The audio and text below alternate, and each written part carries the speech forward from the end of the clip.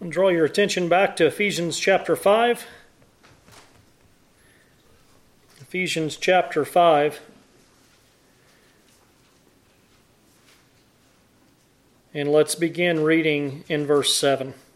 We'll read 7 through 17.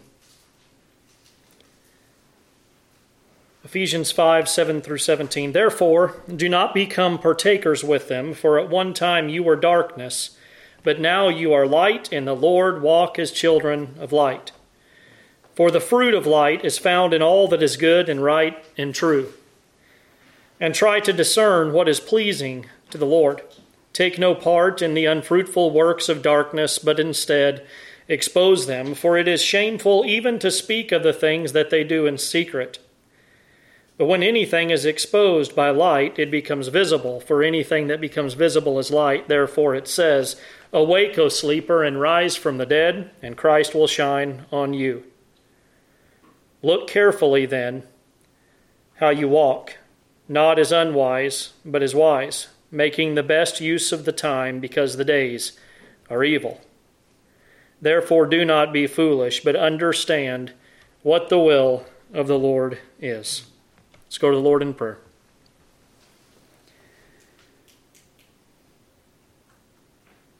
Heavenly Father, we are thankful, Lord, to be brought once again to the Lord's Day where we might come before you in praise and adoration and worship you this morning, Lord.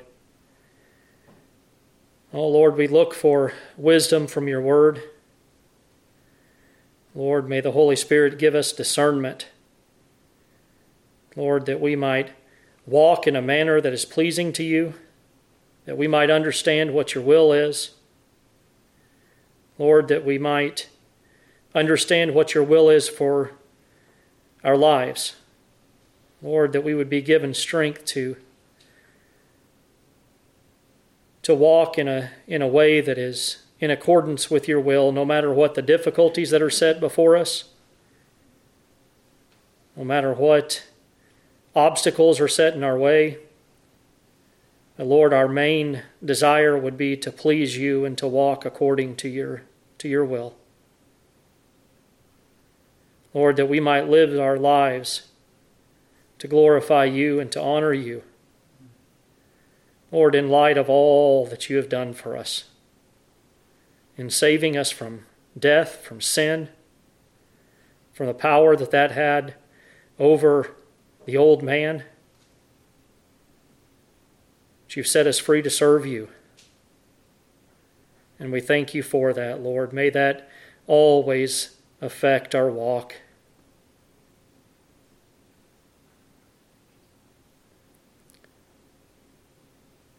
Lord, we pray that you just open up the word to us this morning, that you might speak through your word. Lord, we thank you. We praise you. It's in your name we pray. Amen.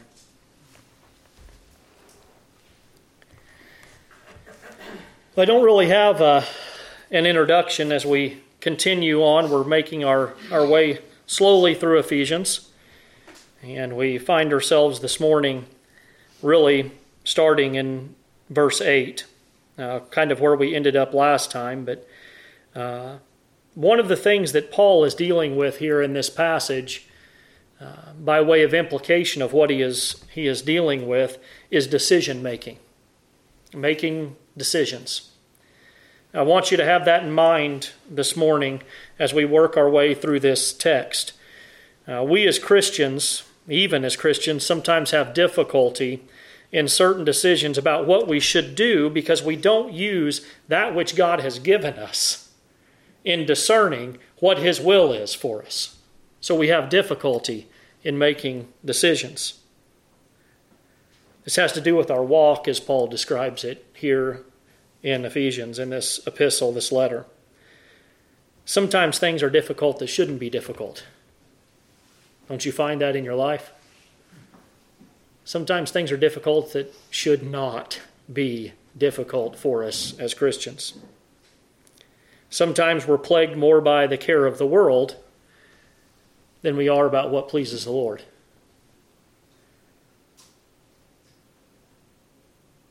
Sometimes we also act as if we have all the time in the world to make the decision about what we are to do and reach a conclusion. Well, Paul addresses all of that here in the text this morning. So I encourage you to keep that in mind as we look at this scripture, and Lord willing, we'll tie it all together in the end. Paul, we saw last week as we finished up, just told us to walk as children of light. Ephesians 5:8 says, "For at one time you were darkness, but now you are light in the Lord. Walk as children of light." You were previously darkness, Paul says. Paul doesn't say you were in darkness. He doesn't say you were even children of darkness, although that is a phrase that is used elsewhere. But he says that they were darkness. They were darkness. Doesn't that fit with really the whole of Scripture, and especially to what Paul has been dealing with here in Ephesians? As he describes several times and in several ways the state of these Christians before they were made alive, before they were regenerate, before they'd been redeemed, the new birth had occurred in them. They were dead, separated from Christ, alienated from the commonwealth of Israel, as we've seen, strangers to the covenant of promise, having no hope and without God in the world. They were darkness, in a state that has no light. They had no hope, without God in the world.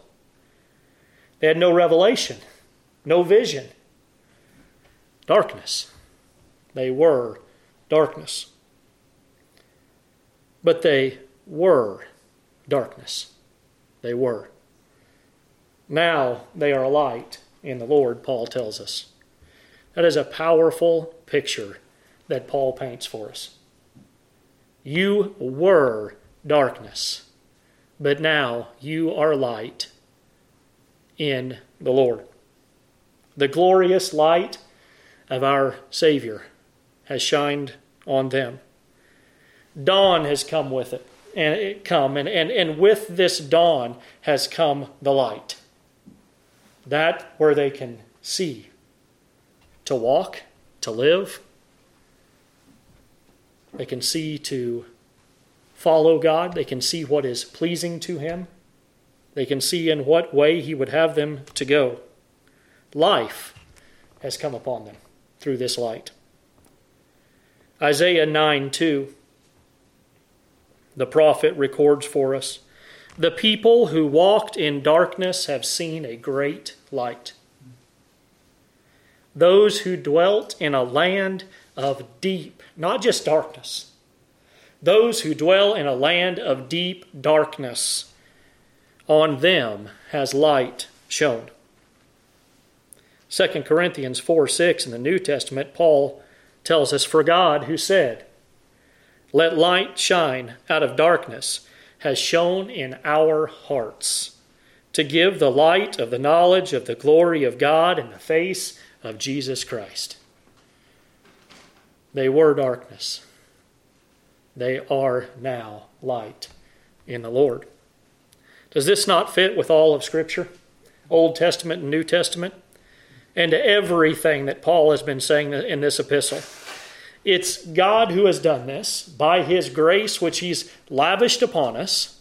He has done this. He has shown the light to His people. So Paul says, in light of that, since He has brought us out of darkness, they were darkness, He's brought us out of darkness and into the light, walk as those who have this light. Walk as children of light. He goes on to explain then, here in verse 9, where we'll pick up this morning, something of what this walk looks like. He says in verse 9, "For the fruit of light is found in all that is good and right and true." Is this not what we see in Ephesians 2, verse 10, if we look back at that? "For we are His workmanship, created in Christ Jesus for good works, which God prepared beforehand that we should walk in them. The light has shined in our hearts. There is this new creation we talked about last week, and I think we've talked about this even before. There's this new creation with new desires, bearing fruit of the light that has shined upon us. The fruit of that light is all that is good and right and true. Good, right, and true. There's nothing good, nothing right, nothing true outside of the light. That is the fruit of light, not the fruit of darkness. These things, as we discussed last week, these things are opposites. They're opposed, they're in opposition to each other, these things. They're opposites. In darkness there is evil, the opposite of good. There is that which is unjust, the opposite of that which is just. And there is that which is false, in opposition to that which is true. Darkness, light. Do you see the difference there? That's what they were. They lived in. They were darkness. They lived lives that were summarized by what? Evil. Committing sin. Evil. That which is opposed to God. That which is unholy, unrighteous. That which God hates. The opposite of good. That which is unjust. Not dealing justly. Summarizes, characterizes the lives of those who are dead in trespasses and sins. And that which is false. They were that. But now that light has come, now that light has shined upon them, they have the fruit of that light, which is none other than Jesus Christ himself, the one who is good and right and just. Goodness, righteousness, truthfulness. Hendrickson, who I've quoted before, and I'm sure we'll quote several times as we move forward, he says, how does one know whether or not he is walking as a child of light? The answer is that light bears fruit, and this fruit will supply the needed evidence. The qualities of heart and life from which good works proceed are to be considered light or fruit. Paul mentions all goodness, a very general term, the opposite of all malice, from Ephesians 4, verse 31. Let all bitterness and wrath and anger and clamor and slander be put away from you along with all malice. Such goodness is spirit-centered, spirit-created, moral and spiritual excellence of every description. Another way, Hendrickson says, of looking at this goodness is to call it righteousness.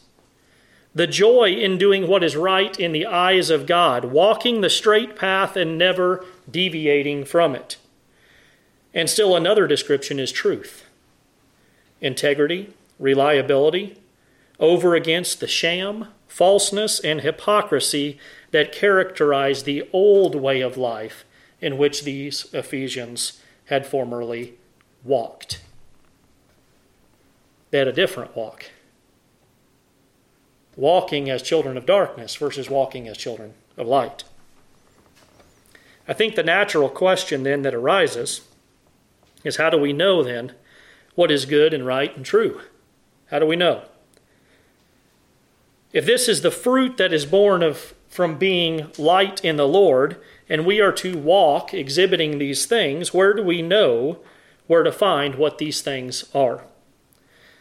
So Paul goes right on and tells us in Ephesians 5:10, and try to discern what is pleasing to the Lord. What is it that is good? It's what's pleasing to the Lord. What is it that is right? That which is in accordance with Christ. What is it that's true? Well, Christ is the way, the truth, and the life. That which is true is that which is pleasing to our Lord and Savior, Jesus Christ. Try to discern what is pleasing to the Lord. Paul, in his epistle to the Colossians, states it very succinctly or concisely when he says in Colossians 1:19 through 14. Colossians 1:19 through 14. And so, from the day we heard, we have not ceased to pray for you, asking that you may be filled with the knowledge of His will, in all spiritual wisdom and understanding, so as to walk in a manner worthy of the Lord, fully pleasing to Him, bearing fruit in every good work, and increasing in the knowledge of God, being strengthened with all power according to His glorious might, for all endurance and patience with joy, giving thanks to the Father who has qualified you to share in the inheritance of the saints in light.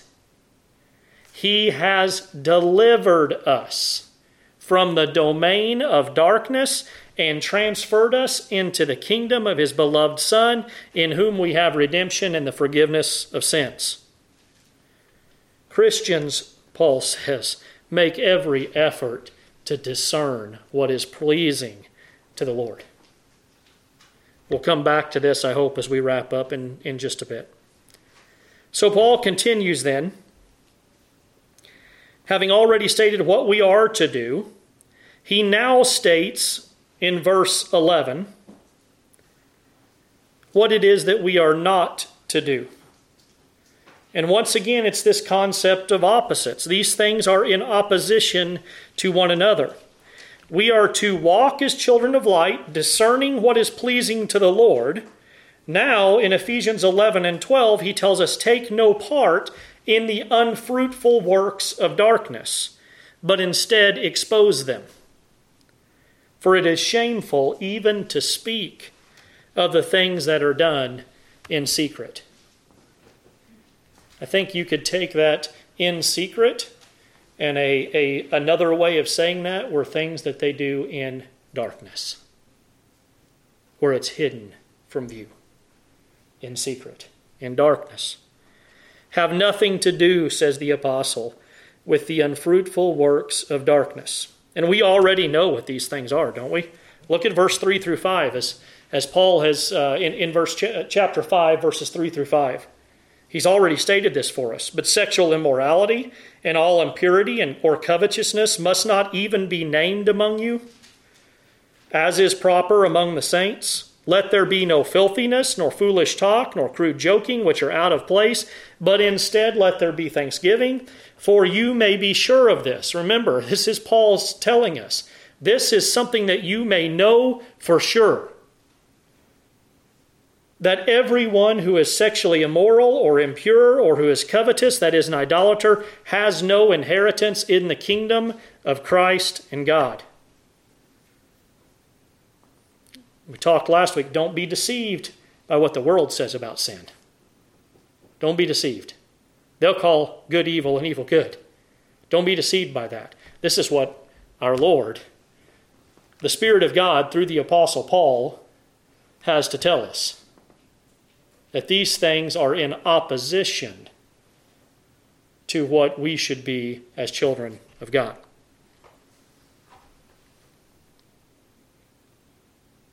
Have nothing to do, says the apostle, with the unfruitful works of darkness. We have so many examples in the Old Testament of the physical children of Israel having something to do, entering into cooperation, taking part in the fruit of this darkness, unfruitful works of darkness. They didn't heed the warning that the prophets gave them. We have a warning for us here in Ephesians 5:7 from last time. Therefore, do not become partakers with them. Take no part in the unfruitful works of darkness, he says in our text this morning, but instead expose them.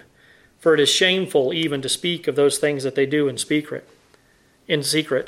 The ramifications of this sin and entanglement with immorality, with impurity, with covetousness, with idolatry, The ramifications of this are disastrous. Think about what happened in the lives of the children of Israel over and over and over again. Defeated, enslaved, fell into idolatry, to worship of idols, all manner of disaster by working in cooperation with these unfruitful works of darkness. These sexual sins and idolatrous behavior that are opposed to that which is good and right and true.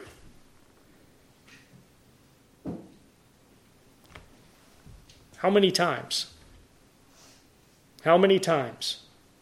did they not heed the prophet's warnings? How many times must a judge be sent to Israel? Well, these proved one of two things. In the children of Israel, as we look back to the Old Testament, either they were not really God's people, that there was a portion of this physical children of Israel who were not really God's people. There was always a remnant. Thank the Lord, there was always a remnant. But there were some who were circumcised according to the flesh, but their heart remained uncircumcised. They worshipped him with their lips, but their heart was far from him. And they entered into accord with the unfruitful works of darkness. Or there were some that were seriously mistaken at the time. They had fallen into grievous sin, and the Lord brought them to repentance. And then they turned and they fled from their sin. One of two things. Well, Paul says that these things, fruit and unfruitfulness, cannot meet in the middle. There's no common ground here. They cannot exist together. And he says to expose them for what they are. They are shameful. These things are shameful even to speak of these things that are done in secret. Expose them. Well, how am I to expose them? How do you expose that which is in secret? How do you expose that which is in darkness? You can see, once again, even before we get to this question, where Paul is being led by the Holy Spirit to lead us. What the Spirit of God has given him to write. There is this contrast that he has been setting up. Really, all through this whole letter, there is this contrast that he is setting up, that he is writing to these believers in Ephesus to show them something. And it is here in this 5th chapter that he sets up this contrast between darkness and light. And so he says to expose these evil works, these unfruitful works of darkness. How? How? How is the believer to expose these things? Well, how do you expose anything that's in darkness? You shine light into darkness. We have gone to great pains in our physical lives to create instruments and gadgets and whatchamajigs to produce light. Why do we do that? We do this in almost every facet of our lives, don't we? What do you do when you first wake up in the morning? You go turn on the light. Why? Because I don't want to stub my toe on the dresser or the bed or anything else that I can't see in the darkness. Even though I've walked that way a million times, I still need light. I still need light. What do you do when you get in the car at night? It's even a law that you must do this. You must turn on the lights. Why? So that you can be seen and so that you can see. We turn on the light. These things, if we would just think on them for just a moment, even in some small way, they become an illustration for what Paul is teaching us here through the Scripture. These physical things that we do every day, what do we have on all around us here this morning? We have light. Why? So we can see. so we can know what is before us. Paul says in verse 13 here that when anything is exposed by light, it becomes visible. He's saying that the realm of sin, the realm in which evil dwells, is a realm of darkness. It is in that darkness that sin can hide.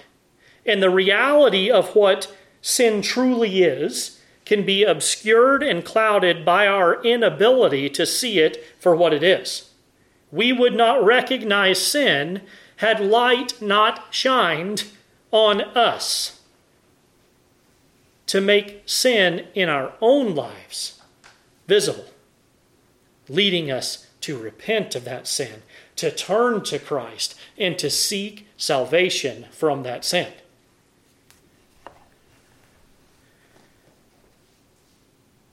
When the light of the gospel of Jesus Christ shines on the unfruitful works of darkness, the works are exposed and naked so that we may see them for what they rightly and truly are.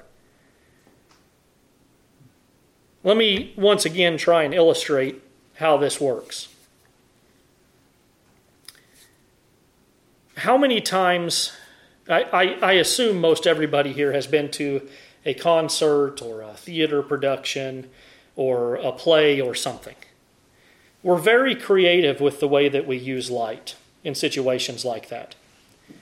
We use dimly lit lights, and we use even things that block light in certain areas so that we can make things appear a certain way. They use this trick in film and in theater and stuff like that all the time. You can look from a distance under these conditions, and the people that are up on the stage can look flawless. Young. No flaws. But then, when intermission hits, or the show is over and all the lights come on, and you come up to the stage and you see these people for what they are, they look totally different. Every flaw is visible. Every age line is visible. What is it that exposes that? It's the light that exposes that. This is what Paul is saying here. You cannot hide in darkness when light shines into that darkness. Everything becomes visible. You see it for what it is. There's no hiding anymore. There's a reason that as we talk and we've come up with expressions that we use in the English language, there's a reason that we have the expression that something comes to light. Because we now see it as it is. When anything is exposed to light, it becomes visible. We see the truth of what's there. There's no hiding it. The light has shined on it, and it is exposed.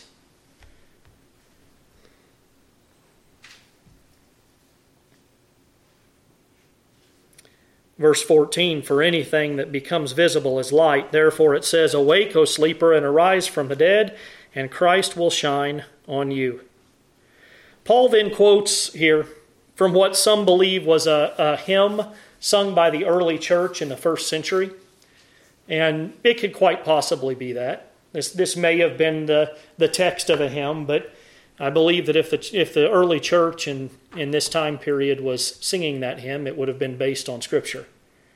And I think what we actually have here is Paul not necessarily quoting a passage from the prophet Isaiah, but he is alluding to that passage. And it's Isaiah 61 through 2. The prophet Isaiah, chapter 60, verse 1 and 2 says, arise, shine, for your light has come, and the glory of the Lord has risen upon you. For behold, darkness shall cover the earth, and thick darkness the peoples, but the Lord will arise upon you, and his glory will be seen upon you. You see how that relates to what Paul is saying here? Awake, O sleeper, and arise from the dead, and Christ will shine on you.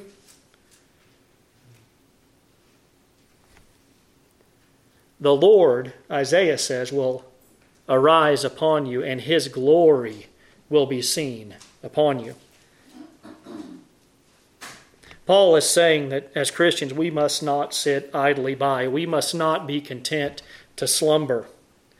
Arise from the darkness and the deadness that surrounds you, the deadness and the darkness of the culture and the society and the world in which we live. Is there any way to better name what it is than darkness? Isn't that what he tells us in just a little bit? The days are evil. They're darkness. Arise, Christ will shine on you. His light will shine on you. And in alluding to the prophet Isaiah, who we just read, his glory will be seen upon you. And it is that glory, the glory of the Lord, it is that light that shines in the dark world.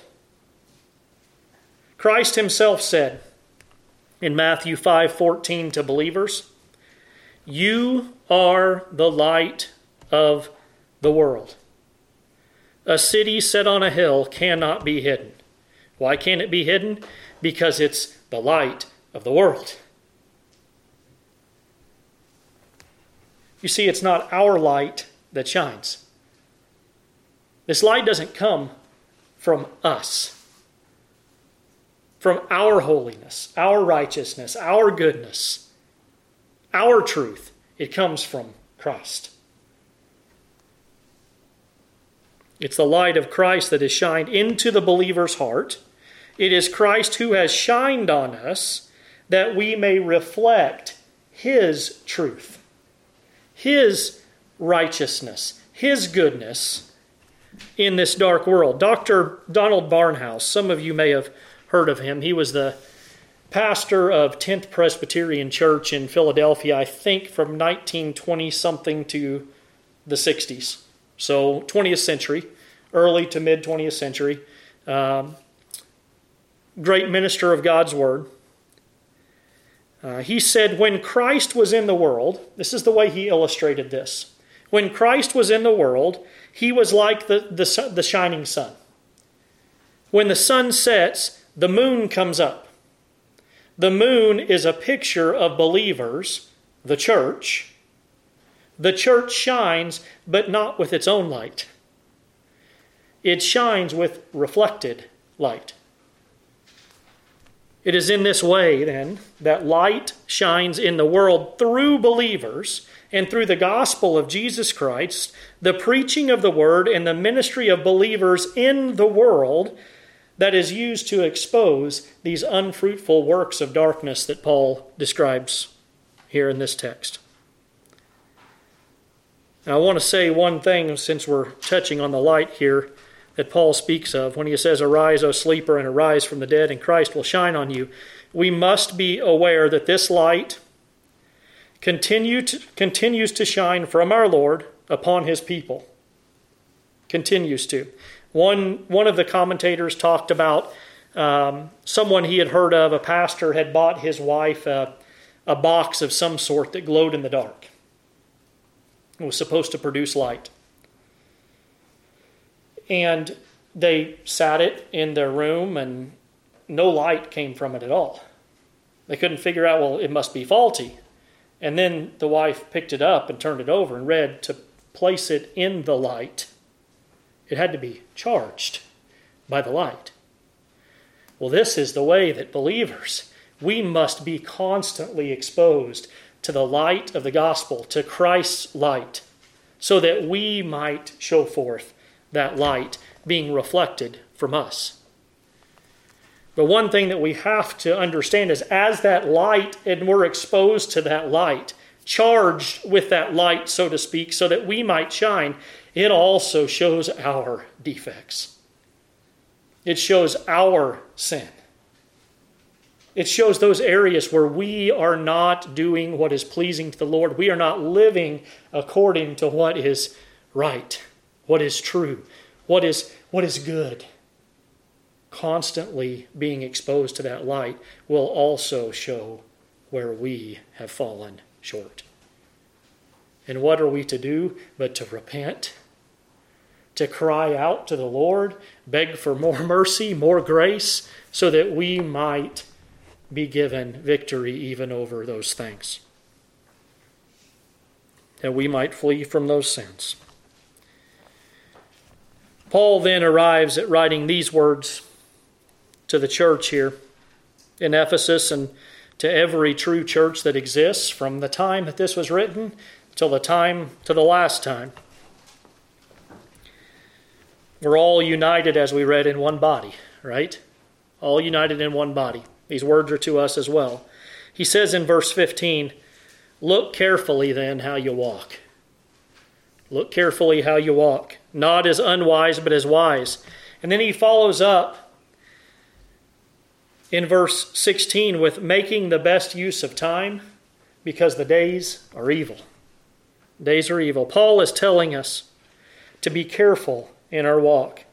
Look at the way you walk. Look at the way in which your feet are going. Don't walk as the fool who says there is no God. Walk instead in wisdom. Walk in wisdom. Setting your feet in a wise direction, following a wise path, so that you may arrive at your destination. Don't walk as the fool. Don't be meandering around, aimless, careless, wasting your time. We don't have time to waste. Number one, our days are numbered, are they not? They're numbered. We don't know what they are. We're blessed if we reach 70. Anything above that is further grace, is it not? But we don't know. My father-in-law used to say that the old must die and the young may die. You don't know. Your days are numbered.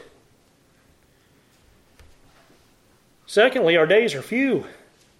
Even if we live to the ripe old age of 100, that is a few days in contrast to eternity.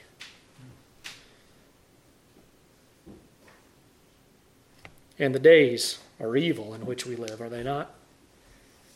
It's easy to be blindsided if we weren't walking in wisdom.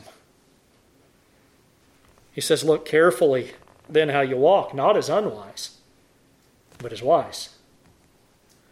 I remember as a young boy when we lived in Livingston, Montana, we had a kind of a favorite hiking spot. We went to Yellowstone National Park a lot, but when we had a family there or something like that, we would always go to a place that's called Pine Creek Falls, or Pine Creek Falls, as we called it when we lived there. Place fairly close to Livingston and Paradise Valley, just south of Livingston, Montana. And on one of these trips, we were hiking along on the path, and my sister was walking and wasn't watching where she was going. And she stepped right on a rattlesnake. That's a scary thing, is it not? Stepped right on a rattlesnake. She wasn't looking carefully how she walked. You see, there's danger even in the right path. There's danger. There are things that would seek to do us harm. Our enemy goes forth like a lion. Now, he's a lion on a chain, but he's still a lion seeking whom he might devour. There are things that would do us harm, things that would trip us up, things that would slow us down. And then there are those things that are off the path. It's easy to be enticed to go away from where we are going, away from the right path. Have you all read Pilgrim's Progress? If you haven't, strongly suggest that you do such. John Bunyan's character, he goes on a journey as he fled the city that he lived in, this evil city, this sinful city called the City of Destruction. And he was on a journey through to the celestial city, to heaven. He's on this journey.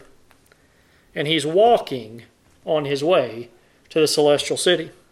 This whole book is an allegory of the Christian's life and the walk that Paul is talking about right here. Christian and his traveling companion, Hopeful, are on this journey, and they're enticed to leave the way in which they were walking and go through a place called Bypath Meadow. It's enticing. It looks a little easier. The path is maybe a little bit more level. The steps aren't so hard. Looks good. Hopeful even asks. Hopeful asks, but what if this easy path should lead us out of the way? He asks that. And Christian responds, that's not likely. Look, it goes right alongside our path. Then they meet a man as they went down to Bypath Meadow named Vain Confidence, who they followed. Vain Confidence went on ahead of them, and night came. Darkness came. They lost sight of him, and Vain Confidence, not seeing where his feet were going, fell into a deep pit and was dashed to pieces.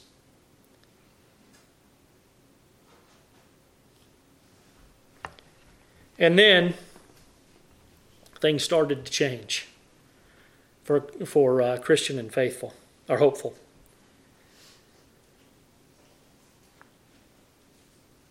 That which had once looked to be a path that traveled alongside the right way came to be something quite different. The evil and danger of this way began to become apparent. It started to storm. It started to rain. Things just kept on getting worse until Hopeful groaned within himself, "Oh, that I had remained on my way." To which Christian replied, "Who could have thought that this path would have led us out of the way?" Christian and Hopeful then come to meet the owner of Bypath Meadow, Giant Despair. A man named Giant Despair who charged them with trespass and threw them down into a dungeon and beat them. It was then that Christian cried, "What a fool I have been, to thus lie in this stinking dungeon when I could have been free." Look carefully how you walk. The apostle urges, not as those who are unwise, but as wise. Make use of the time allotted for you. Redeem the time. Use up every second of it for that which is good, that which is right, and that which is true. For the days in which we live are evil. Don't waste the time given to you to run the race that is set before you. Look to the goal. Look to the finish line. There is light to see the finish line. And who is there? Jesus Christ, the founder and the perfecter of our faith. I don't think I ever heard a dying man wish he had spent less time thinking about what pleases God. But I've heard of numerous men who had wished they had spent more time. More time. More time in the way. More time walking in the light. I think most of you know about Robert Murray M'Cheyne. I've spoken about him many times. He had a wax seal. I think I've mentioned this to most of you. He had a wax seal that he would seal letters and correspondence that he would prepare and write. And because he knew the days were evil, and our time in this world was short, especially he knew that his time was short, and he died at 29. He designed a seal that had a sun setting behind a mountain. This sun coming down and setting behind a mountain. I've shown some of you what it looked like. If you haven't seen it, I'll be happy to show you. It's something that I looked everywhere for, read about it in books, and nobody seemed to know where it was out of everybody that I asked. And I finally had a researcher at the University of Edinburgh in Scotland find some of his correspondence and find this seal.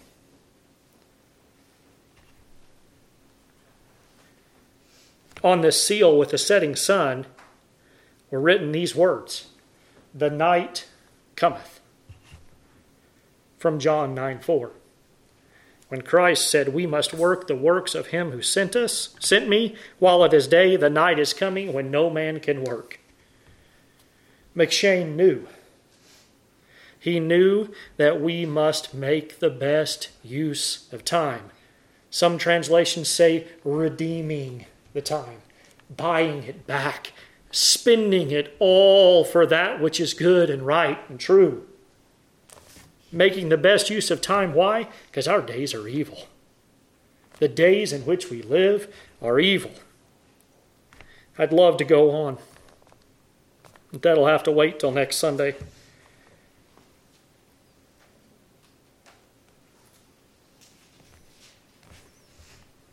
I want to try and tie up something that I think is very practical, that I believe goes right to the heart of what Paul is addressing here. I hinted at this last Sunday, and I want to make sure that we touch on this. He keeps bringing up this concept of the walk. He mentions it 4 times in this brief passages here.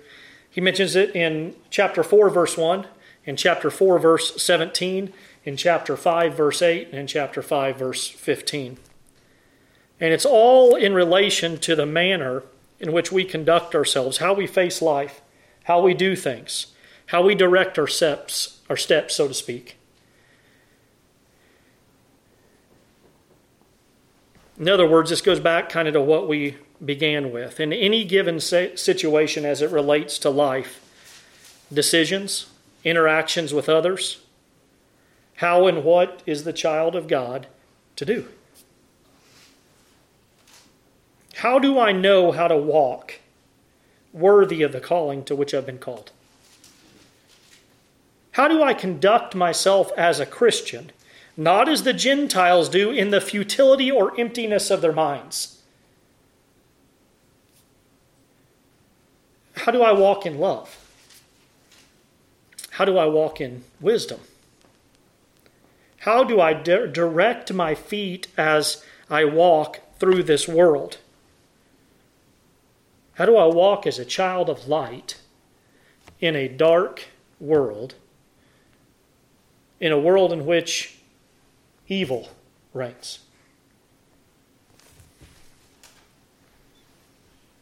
Isn't that what we're exhorted to do in this epistle here? Do you remember what we read in our congregational reading? Psalm 119. Psalmist tells us in verse 105, "Your word is a lamp to my feet and a light to my path." This is the way. According to the word. The word is a lamp to my feet and a light to my path. A light to walk by as we live in a world that is summarized and characterized by evil and darkness. It's a light. Remember what Paul said in verse 13. But when anything is exposed by the light, it becomes visible. Are you walking through life without shining a light on the way in which you are walking?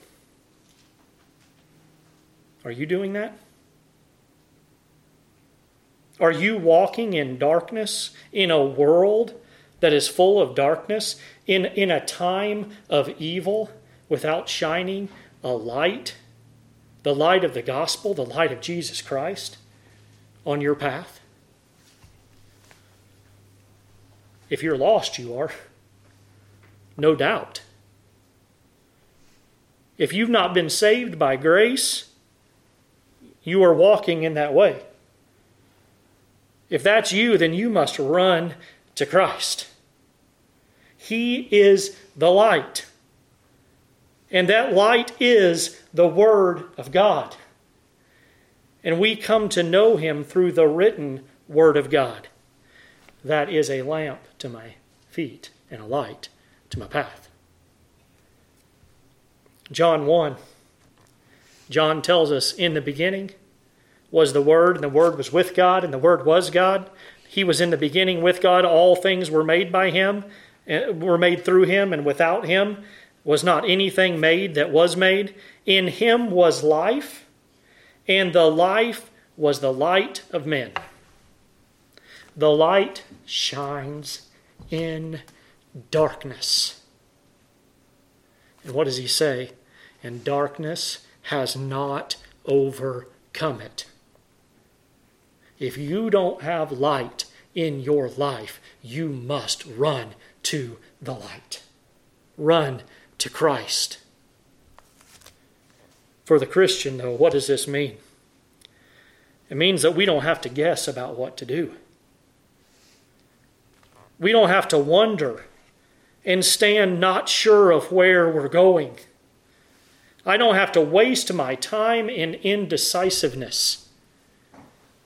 I have a light to shine on everything so that the way may become clear. The Word of God should be that light for us.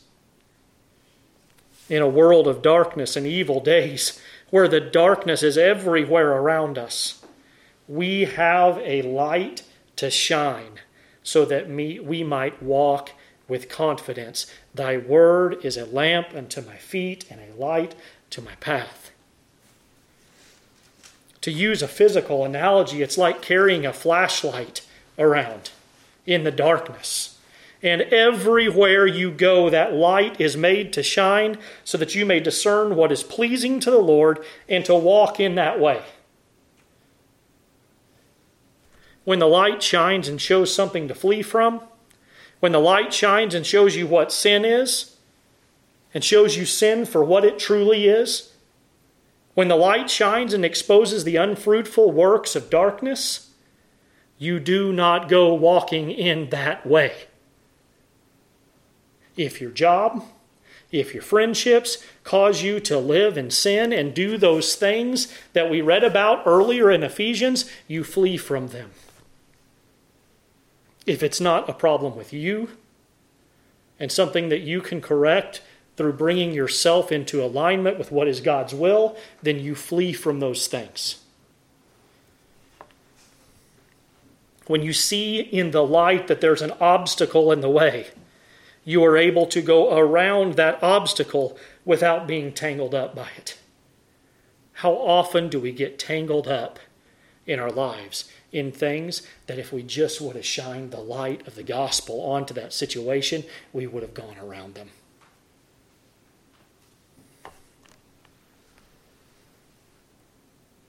And if you've done that, you've made the best use of time.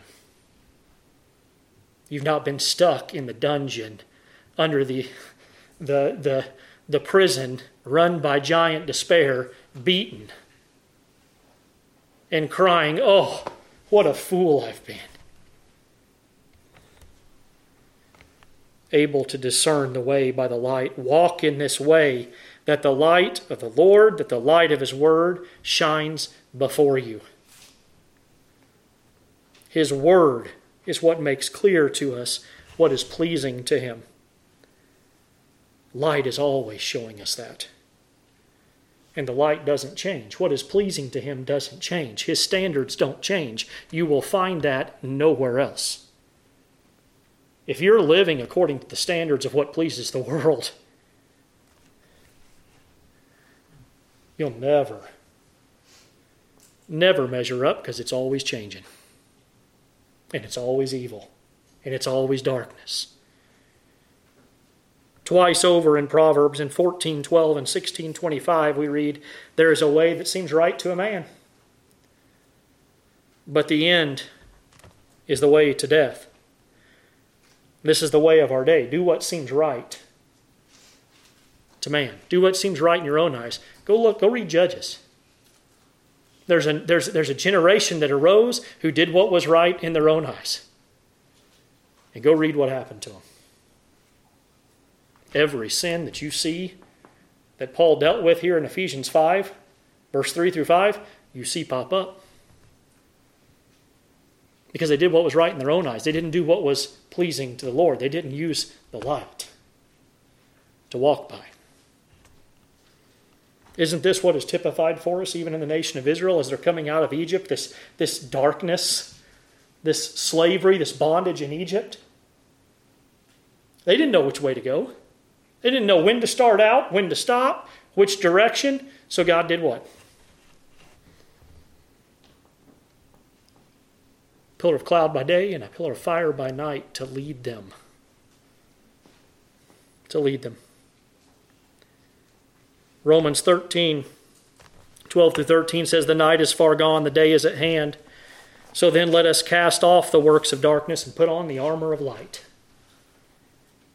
Let us walk properly as in the daytime, not in orgies and drunkenness, not in sexual immorality and sensuality, not in quarreling and jealousy. The light has shined in your hearts if you are a child of God. The light of Christ has shined upon you. The light of the gospel is to be the light in which you walk. So then let us walk properly as in the daytime, as in the bright light. Then in verse 17, here in our text, we read, therefore do not be foolish, but understand what the will of the Lord is. In light of all this, you have the light of God's word. The light of Christ has been given to you and is shining upon you. Don't be foolish. Understand what the will of the Lord is. Understand what pleases him. Shed the light of the gospel of God's word into every area of your life. Discern by the word what is the will of the Lord.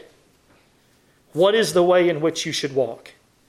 Test everything by the word of God to see whether it is according to his will and according to what pleases him.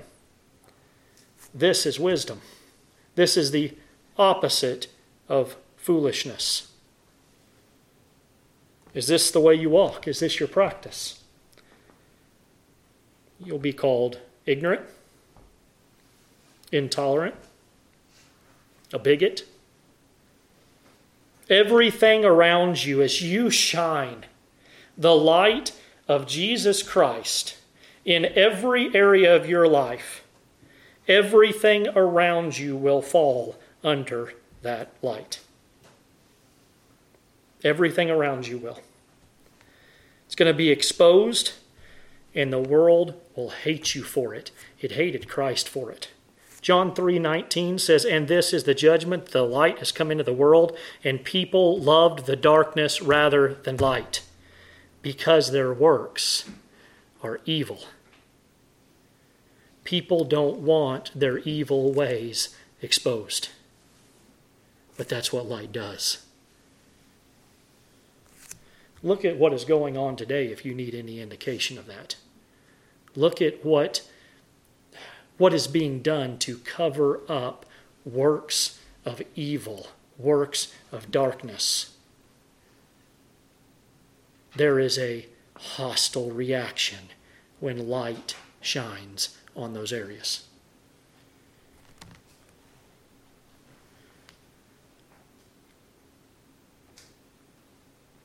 But we as Christians, what the world thinks of us means nothing compared to what pleases God and what is glorifying to God. Don't be foolish and care about what people think or what people call you. Instead, be wise, understanding what the will of the Lord is. Don't care about the will of those who sit in darkness. Care about the one who is light. Who is light. Let's pray. Lord, we thank you for your word. We thank you for the direction that it gives us, the light that it shines. Lord, help us to live in that light. Lord, help us to live in the Word. Help us to be constantly in the Word, that we might find that it truly is a way by which we might see what is pleasing and honoring to you, the way which we should go. That it would be a lamp to us and a light to us, that we would shine with Christ's light, a city on a hill that is unable to be hidden for the light that shines. Lord, give us grace and mercy. Bless us this week.